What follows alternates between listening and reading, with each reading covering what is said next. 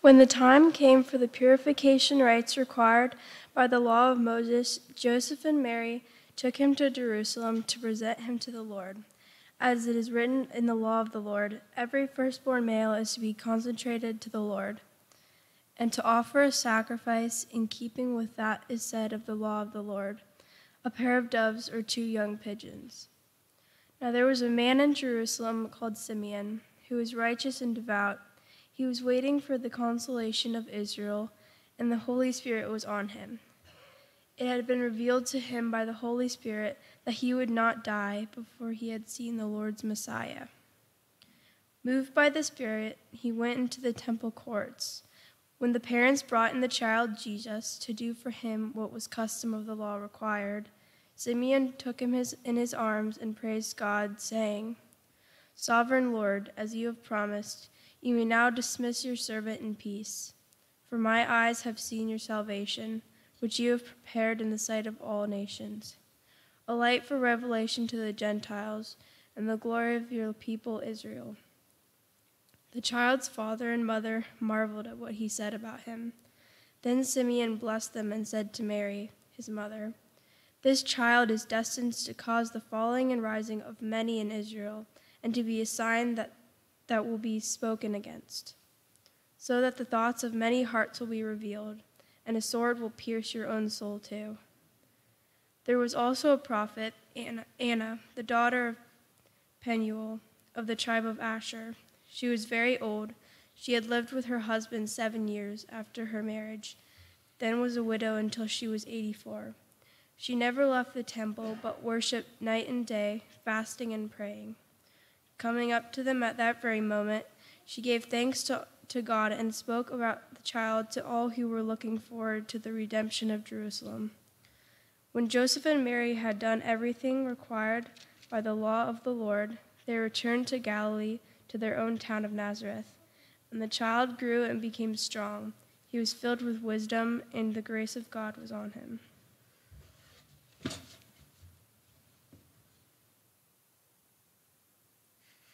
Thank you, Neva. Good morning. A career-obsessed father who neglects his family and kids, but through the magic of Christmas comes to see his heirs just in time for Christmas.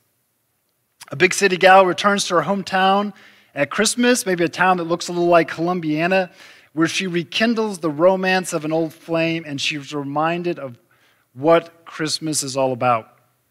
The mom and pop business that's on the cusp of failure is saved by a Christmas miracle. Do any of these storylines sound familiar to you?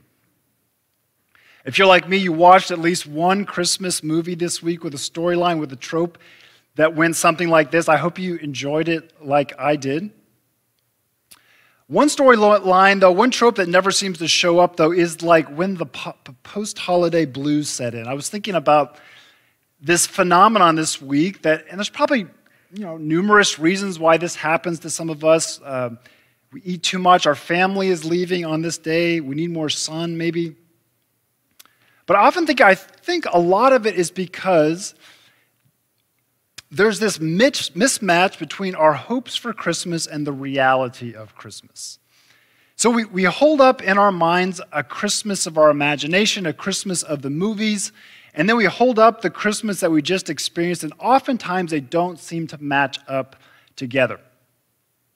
The Bible so often doesn't deliver the trope, the Christmas trope that we want or expect. And as the older I get, the more I appreciate this. The more I appreciate this because I think the Bible actually maps onto reality. The Bible understands our deepest hungers and our deepest pains much more than Hallmark does. Our passage for today begins with Mary, and she's with Joseph and the newborn Jesus. They are taking Jesus to present him at the temple. And Mary has 3 things that need to happen after this baby boy is born. 1, he needs to be circumcised. We read that happens on the 8th day. Secondly, he needs to be presented to the Lord. According to the Jewish law, all firstborn males belong to the Lord. And so what would happen is that these males would be redeemed. They had to be bought back from the Lord. And what they would do is the parents would bring 5 shekels to the temple and offer that to then redeem, to get back the boy. And the third thing that needed to happen was Mary needed to go through these purification rites. She would have been, in the Jewish law, considered ritually impure for 40 days because of the bleeding that occurred at birth. And the sacrifice that she would make her ceremonially clean. So I think probably to our ears, these rites sound a little bit odd, maybe. I'm sure one day, a couple thousand years from now, people might be confused by things like that we do around births, like gender reveal parties, like with pink and blue cakes and fireworks that lead to forest fires. But I think we learn two things from here. We learn, one, that Jesus grew up in a Jewish household that meticulously observed the law of Moses. And two, we keep coming back to this in our series on Mary. It shows us that Mary was poor. She couldn't afford a lamb. She had to do the sacrifice that would have been for a poor person, a pair of doves or 2 young pigeons. That's a poor person's sacrifice. So Mary and Joseph, they come to the temple to meet these legal requirements, and all of a sudden, I assume this stranger, this old guy named Simeon, comes and grabs this 6-week-old baby. Now, as I'm talking about, there's a lot of cultural differences between then and now, but I'm guessing even then, like, parents didn't love it when a strange old guy grabbed their child. Like, maybe if it's your 4th. Because by that point, you just need some help. But not your first. So Simeon takes Jesus, this little boy, in his arms, and he looks at him. I imagine him, I don't think the text doesn't say, but I'm imagining him holding up. And he's thinking, I can die now. I've seen what I've been waiting for. Simeon, like the prophet Anna, he's been patiently waiting and looking forward to this moment. He's been praying and fasting and waiting with hope and expectation when he would see the Lord's Messiah. And now he sees it right with his own eyes, holding it up, this little 6-week-old boy, and he thinks, I can die now. I can die in peace. And this whole time, Joseph and Mary, the text tells us, are watching. And if they were alarmed or puzzled by that Simeon grabbing their child, now we read they are marveling at what is being said about their son. They're in awe. I love this image of Simeon holding the boy, praising God, Joseph and Mary standing right there, and as this all unfolds, they marvel. They're moving from puzzlement to marvel. I think this picture gives to us, as followers of Jesus, an image of what our task is to do with Jesus. I want to point out 2 things here.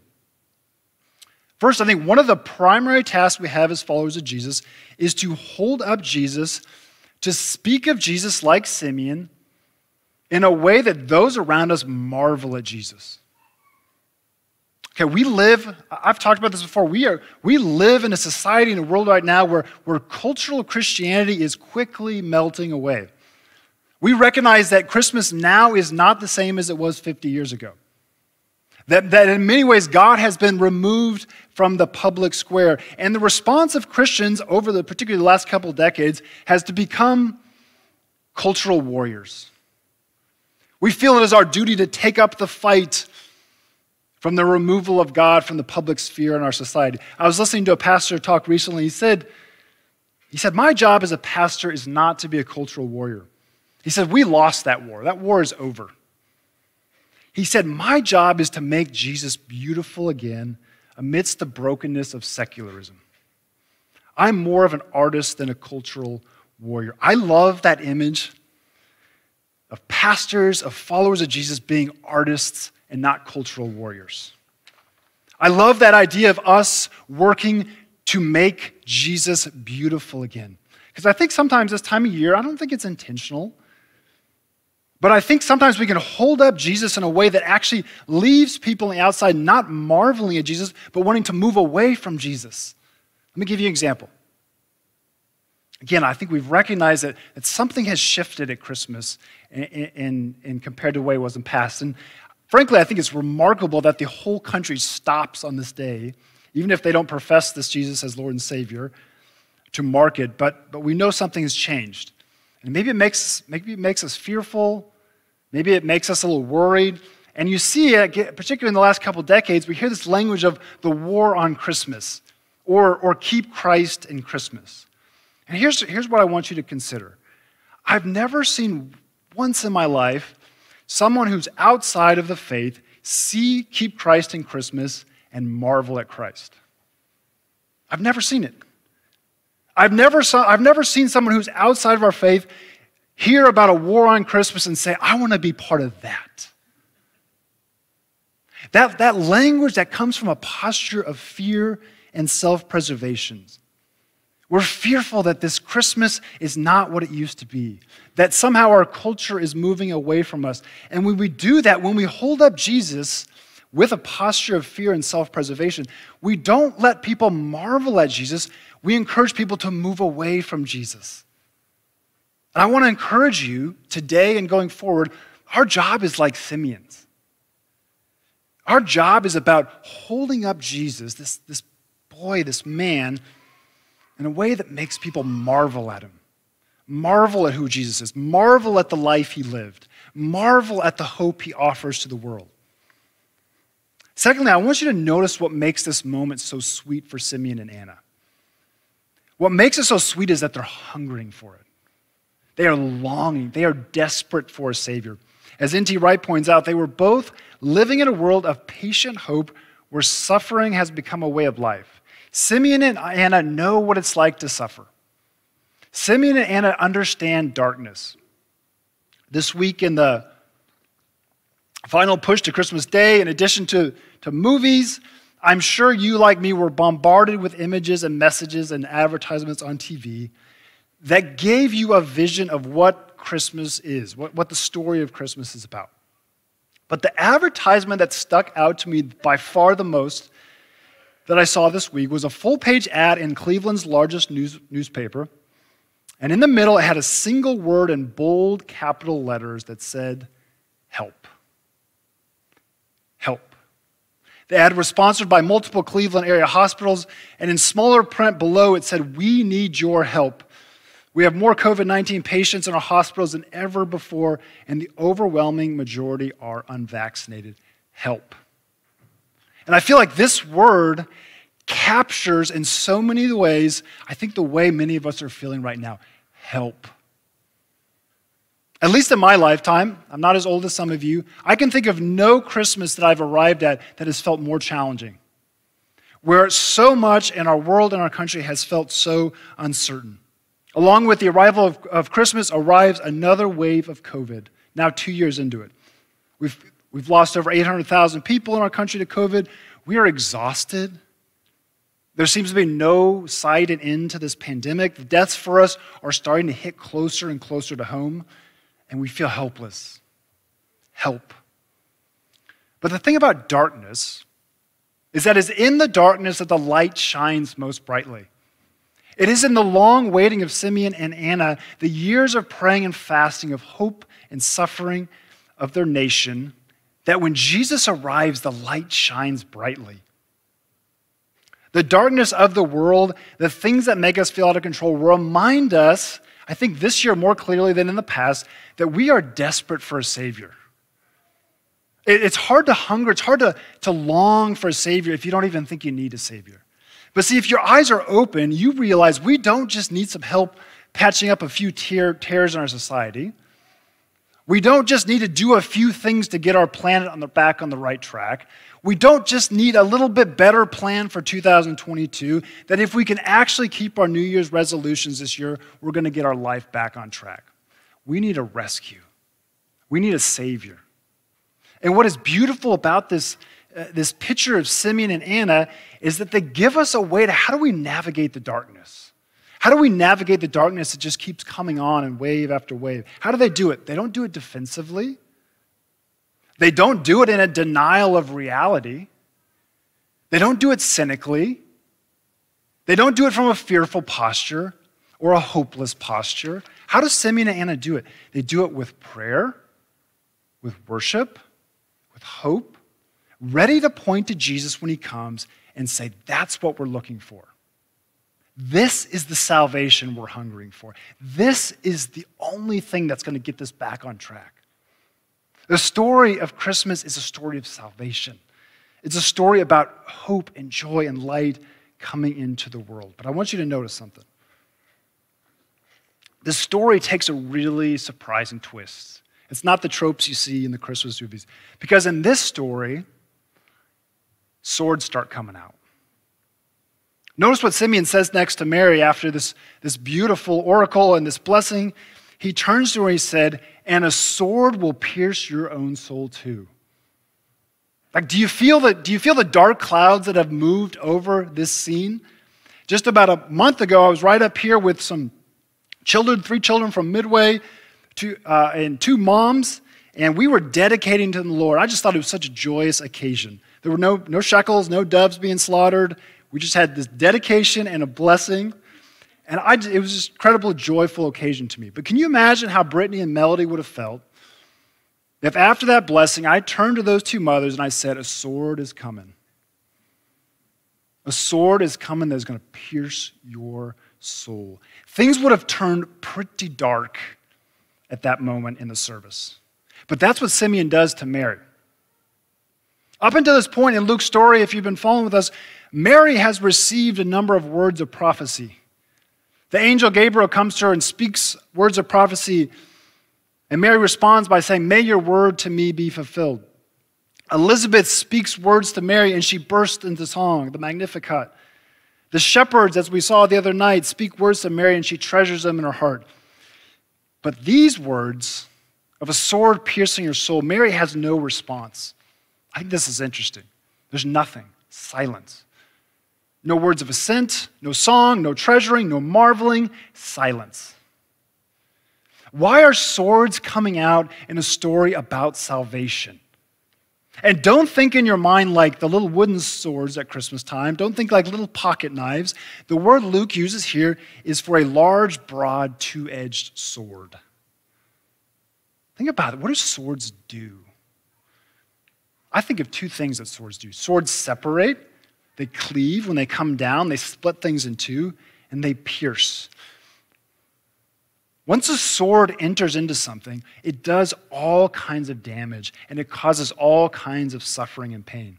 And Simeon says, this child is destined to cause the falling and rising of many in Israel, and to be a sign that will be spoken against. In other words, Simeon is saying, this cute little 6-week-old baby, this baby is not only going to save the world, this baby is going to divide the world. This baby is going to create turmoil. This baby is going to create opposition and crisis. Is that your image of Jesus? We've been going through these books in our house, these books about the Bible that are designed for kids, and almost all the characters, and all of them are cartoons. And one day, my youngest son, Isaac, said to his mom, "Mom, when we die, do we wake up like cartoons, like Jesus?" Which is a totally fair question. Because he's looking at all these stories about the Bible, and every one of the characters is a cartoon. And he is thinking in his mind, understandably, maybe one day I'll be a cartoon like Jesus. I think one of the challenges we have certainly in our wider culture, I think more and more in the church, is that we know just enough information about Jesus to see him as something like a cartoon. Or if not a cartoon, something like the nice protagonist in that Hallmark Christmas movie. We forget that one day Jesus will grow and become a man, and he will start to refer to himself as a sword. In a passage of Matthew's gospel that, quite frankly, should probably make us Anabaptists just a little bit uncomfortable, Jesus says, "Do not suppose that I have come to bring peace to the earth. I did not come to bring peace, but a sword." As Fred Craddock says, Jesus will bring truth to light, and in doing so, throw all who come in contact with him into a crisis of decision. Did you hear what Craddock said? You come in contact with Jesus, you come in contact with a crisis of decision. What does he mean? When you encounter the real Jesus, you encounter something closer to a sword. Because what does a sword do? A sword cleaves. A sword makes you go one way or another. And you will know you have encountered the real Jesus and not the cartoon Jesus when I think 2 things happen. One, and we've already talked some about this, you will realize that Jesus is so much more beautiful, so much more stunning than you ever imagined. You will realize that Jesus' love for you, as seen in the incarnation, is so much more profound than you will ever get your mind around. You have no idea how much Jesus loves you. When you encounter the real Jesus, you realize, I have no idea to the extent that Jesus loves me. And secondly, when you encounter the real Jesus, you will encounter not only salvation, but a sword. Jesus cleaves, Jesus separates, Jesus divides. When you encounter the real Jesus, there is no room for neutrality. When you encounter the real Jesus, he forces you into a crisis decision. Do I go this way or do I go that way? Is Jesus who he said he was or is he not? And Jesus, the angels, the shepherds, Simeon, Anna, they all say he's the Savior of the world. And you come to a choice, is Jesus the Savior of the world, who they say he is, who he will say he is, or is he a madman? Is he a joke? Is he a cartoon? When you encounter the real Jesus, you encounter salvation and you encounter a sword. You encounter someone who forces you into a crisis decision. Do I go this way or do I go that way? Do I follow that man or do I follow my own way? Because there is no neutrality with Jesus. This is the stark reality. You are either moving towards Jesus like Simeon and Anna, or you are moving away from Jesus. He always throws us into a crisis of decision because there's no neutrality with Jesus. But there's another sword in this story. There's multiple swords. Jesus is likely one sword, but there's another sword that pierces. And Simeon says, as I said, that sword's coming from Mary. Edward Sri points out that Mary is the only person in Luke's gospel whose soul is mentioned and described. Luke talks about Mary's soul twice. The first time is in the Magnificat, which Christiana preached on last week. And in that soul, Mary says, my soul magnifies the Lord. Okay? That's the first image of the soul. Mary magnifying glory, praising God. The second, and the only other mention of soul here, is right here when he says, a sword will pierce your own soul. So what does Simeon mean? What does Simeon mean when he says to Mary, a sword's coming for you, a sword's going to pierce your soul? We don't know exactly for sure, but the history has long thought that Simeon's referring to Mary's experience of the death of her son, Jesus. I don't know what it's like to lose a son. I've read about people who've lost sons. I've listened to some people who've lost their own sons. And a sword piercing the deepest part of one's being, that sounds like an apt description from what I've understood. In the series on Mary, we're looking at Mary, as I'm trying to remind you, as not just the mother of Jesus, but as a disciple of Jesus, as someone we can look to and learn what it means to follow Jesus. And I think we learn two things here. One, if you're someone who's lost a loved one, especially if you're a mother, if you are a mother who's lost a son, you have someone in Mary who gets you, who knows what your pain is like. I don't know what your pain is like. If someone says to you they know what your pain is like, they don't know what your pain is like. But Mary does. Mary sees your pain. Mary gets your pain. Mary knows what it's like to be a mother and to have a sword pierce your soul, to have a sword go in there and just start doing all kinds of damage. Mary gets you. You have not, and Mary, not only someone to follow, you've got a sister who gets you. Secondly, we know from John's gospel that not only will Mary lose a son, but she will be present there when her son dies on the cross. When Jesus' darkest hour comes, later on, at the end of his life, when almost everyone else has abandoned him, Mary is there. Mary does not abandon her son. Being a follower of Jesus means exalting, means magnifying, means holding up so those around us will marvel at Jesus, and it also means suffering. If we are to follow this Jesus, not the trope of a Christmas movie, but the real Jesus, we are going to have to be willing to suffer for him. We must be as willing, as Edward Sri writes, to draw near to him at the cross and be pierced by the sword. Real discipleship is about salvation and swords. Being a follower of Jesus is not about escaping suffering, our own suffering or the suffering of the world. It is about moving towards it like Mary. See, we want to draw close to Jesus when he's handing out the bread, just like in the stories in the Gospels. But when the suffering and the cross comes, we're not there. But Mary's there. Mary doesn't abandon her son to his suffering. Mary draws near to her son on the cross.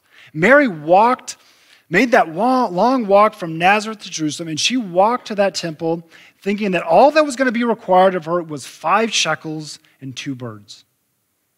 Okay? Mary's silent now, and Mary's going to walk back to Nazareth with two things: a vision of a sword piercing her soul, and hints that the sacrifice she's going to make is actually her own son.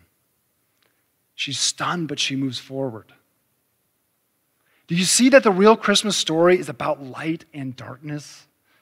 Do you see that the real Christmas story is about peace and division? Do you see that the real Christmas story is about a king and a cross? Do you see that the real Christmas story is about salvation and swords? And do you see that the real Christmas story is hopeful? Because it's not a trope. Because it actually maps on to reality. Because the real Christmas story recognizes that we don't always get things nice and tightly wrapped up right before Christmas. The real Christmas recognizes that we don't just need a few little gifts under the tree and a few New Year's resolutions. The real Christmas recognizes we need rescue, we need conversion, we need a Savior. And the real Christmas story recognizes that whatever little plot lines in our lives that don't get wrapped up in this life will get wrapped up one day. Because what we offer to the world is what the world wants more than anything else. We offer a happy ending. Not a Hallmark ending, a biblical, huge, epic, happy ending. Thanks be to God for that. Let's pray. God, thank you for this time of year as we given this space to prepare our hearts and our minds and our souls for the arrival of your Son. Lord, this Christmas season, may we greet your Son's arrival like Simeon and like Anna with exultation, magnifying, realizing that this is what we hunger for. This is what we need, a Savior. And Lord, I also ask that you show the people out here among us who are suffering right now that they are not alone. That they have Jesus who suffered alongside us, but they also have Mary who suffered, Lord. Thank you for not giving us a story that doesn't map on reality. Thank you for giving us a story that maps onto reality, that recognizes that life is painful. Thank you for the Christmas story. Thank you for the hope it gives. In Jesus' name, amen.